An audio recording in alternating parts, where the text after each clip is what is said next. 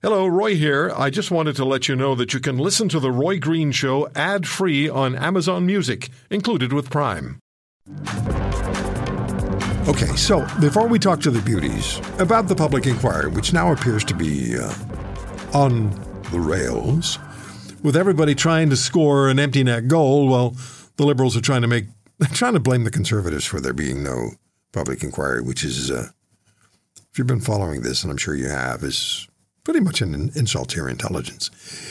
Anyway, yesterday I put this on Twitter. Perfect response. At Justin Trudeau, informing premiers during televised meeting about carbon tax rebate. At Brad Wall, 306, paraphrasing. So, Saskatchewan farmers will pay the carbon tax, then your government will send them rebate checks for the tax they paid. What's the point? So I was paraphrasing what the premier said. We were able to find from 2015, the exchange between the Prime Minister of this country and the Premier of Saskatchewan. Tom, play it. Well, the fact is that any revenue collected in the provinces will be returned to those provinces, and the premiers can give bonuses to farmers, can give rebates to farmers, can address the concerns of their population whichever way they see fit. I think it's extremely important that the federal government recognize the need for this flexibility, and that's why the fact that the revenue from the price on carbon pollution will stay within the jurisdiction in which it's collected, and the way it is returned to citizens will be determined by the people who serve them directly, their premiers. So if I can give all the money back to the American who's paid in carbon taxes, or she's paid in carbon taxes, what's the point? How does that change behavior? I guess that's the other concern we have. So 58 seconds from 2015. Once we say it, we got it. Once you say it, we have it. Then in 2018, Brad Wall on Twitter, at BradWall306, that would be the Saskatchewan area code, he tweeted this: usually when someone tells you to send in money, but you'll get more money back in return, it's a Nigerian prince. Hashtag carbon tax. All right, let's talk to the Beauties. Catherine Swift joins as president and CEO of CCMBC. Linda Leatherdale. What does Linda do again? What do you do, Linda? Well, I'm still a vice president with Cambria. I know that. I just forgot the name of your company. Good to talk to you. Good to talk to you. It's great to talk to you, Roy. Catherine, what does CCMBC mean? Oh, Coalition of Concerned Manufacturers and Businesses Canada. You're still listening. You're still thinking about the Brad Wall response to Justin Trudeau. Well, I remember seeing that so well, and Brad and I have exchanged views on Twitter a number of times. And when I saw that, I thought it was just perfect. But it also showed at the time when the carbon tax was new, of course, we heard all this malarkey about, you'll get back as much or maybe more than you paid in, because taxes always work that way, as we know. But, of course, it's been disproven that they lied through their teeth time and time again. And I regret Brad is no longer in politics, because he was a common sense guy. Yeah, really he was. Sort of head on his shoulders. He still is. And I'm sad he's no longer in politics. Yeah. His response was perfect. Yeah. Then what's the point? What's the point? I will never forget that. I was watching television. I just started to laugh. Yeah. There'll be no comeback for Mr. Trudeau. There'll be no comeback. Michelle Simpson, former Liberal member of Parliament. She was actually the seatmate, as you know, if you listen to this program, seatmate to Justin Trudeau in Parliament for Question Period, which was an amazing experience. Michelle's going to write a book about one day. I've committed you to it now. Michelle, how do you think Mr. Trudeau would have responded to Brad Wall? I remember him looking up over his left shoulder at the Prime Minister and saying, what's the point? Knowing, and he would have done a lot of the breathy, and every time he did that, you knew that he was stumped when he speaks like that in this breathy tone. It would have been something as convoluted as his original statement. That's all I can say. That was quite the position that he put forward. He had a lot of trouble getting his point out and his thought across with the premiers. He had lots of time to prepare. So if we go back, we're not going to play it again right now, but we'll play it again sometime. Maybe again this weekend. But he really didn't sound terribly convinced. Never mind convincing. He didn't sound convinced. Because it was garbage. It was. I mean, that's all there is to it. That's such a great line. What's the point? Okay, so what's the point of a public inquiry? And what's the point of it happening in the near future? And what's the point of Justin Trudeau having accused Pierre Poilievre and the Conservatives of having engineered the delay in the public inquiry? Linda, what's the point? Oh, well, exactly. But another scandal on Trudeau's behalf. Like, give us a break. This should have been instantaneous. And then I love one of your expressions, but my expression, and I came down Lake Ontario in a bathtub that he's blaming the Conservatives now. Like, what? You know, democracy is very fragile around the world, and we know it. And the attack is very serious. And to have stalled on this, and we're the taxpayers of this country, we're Trudeau's boss, we wanted an inquiry, and to put Dave Johnson on it, and then look, he quits. Like, okay, Roy, just another scandal, and we're not going to buy it. No, and 67% of Canadians very early on told pollsters, Catherine, that it was time for a public inquiry. We know how essential it is because now Beijing, through its branch office in Hong Kong, is putting bounties on Canadian citizens. And that's been going on for a while, too. Well, when I saw that they finally caved, and let's not forget that this Liberal government fought having a public inquiry into that horrible mass murder in Nova Scotia back in 2020. And finally, public opinion was such that they had to capitulate because everybody was disgusted. And interesting enough, that public inquiry ended up having the head of the RCMP resign, Brenda Lucki. So I think it was called retire, but let's face it, because we saw she did a terrible job of the inquiry. She did a terrible job of the inquiry. She did a terrible job. It was disgusting. And of course, she also was politically compromised because she said she was, talking about the rifles and guns used in that horrible incident so that the Liberals would get support for gun control, which is disgusting for a body that's supposedly, arm's length independent. But I don't trust these Liberals at all. I don't think any Canadian has any reason to trust them. They've lied so often. They've been dishonest so often. I'm waiting to see how this rolls out before I assume we're actually going to have a public inquiry, see who's put in charge of it. That'll be interesting.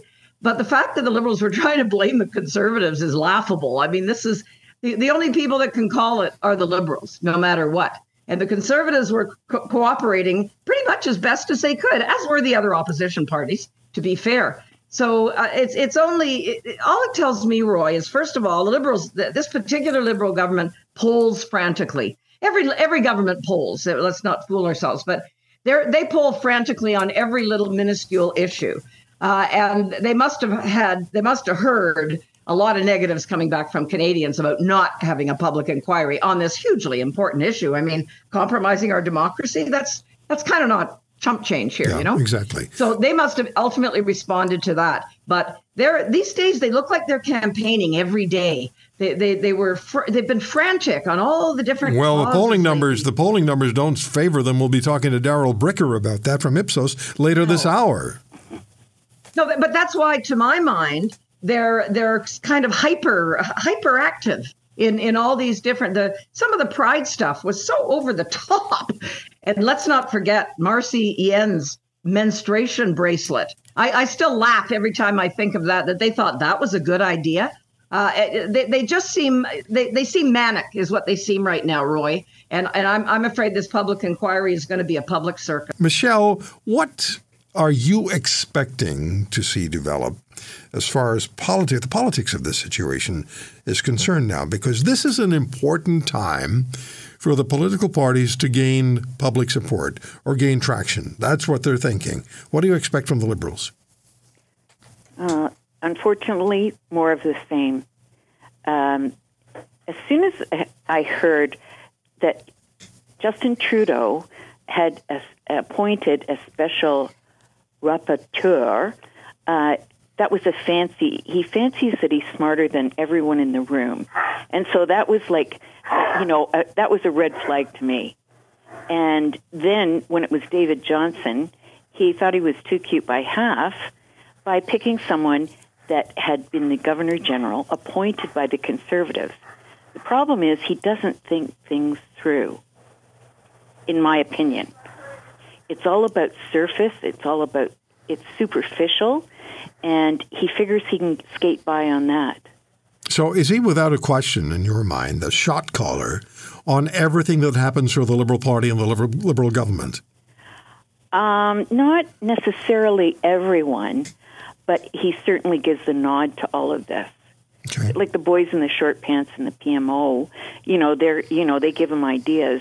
And if you don't have a lot of depth, it's easy to get sidetracked by a sleight of hand that Canadians are too smart for now.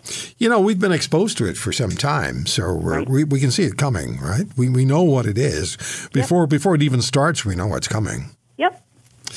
Linda, what are you expecting if a public inquiry happens? What are you expecting? I mean, let me ask you this. What kind of person do you think should head a public inquiry? Somebody with integrity and honesty, and I'm saying that's very hard to find, Roy. I think Catherine used the word circus, or maybe you did, but I'm fearful that this is going to turn into a circus. And again, there should have been no hesitation on this. It should have been done. I think what's going on, Roy, and if I can just sort of switch it up, I think the average Canadian who's been in this beautiful country for as long as I have is fed up with the mainstream politics.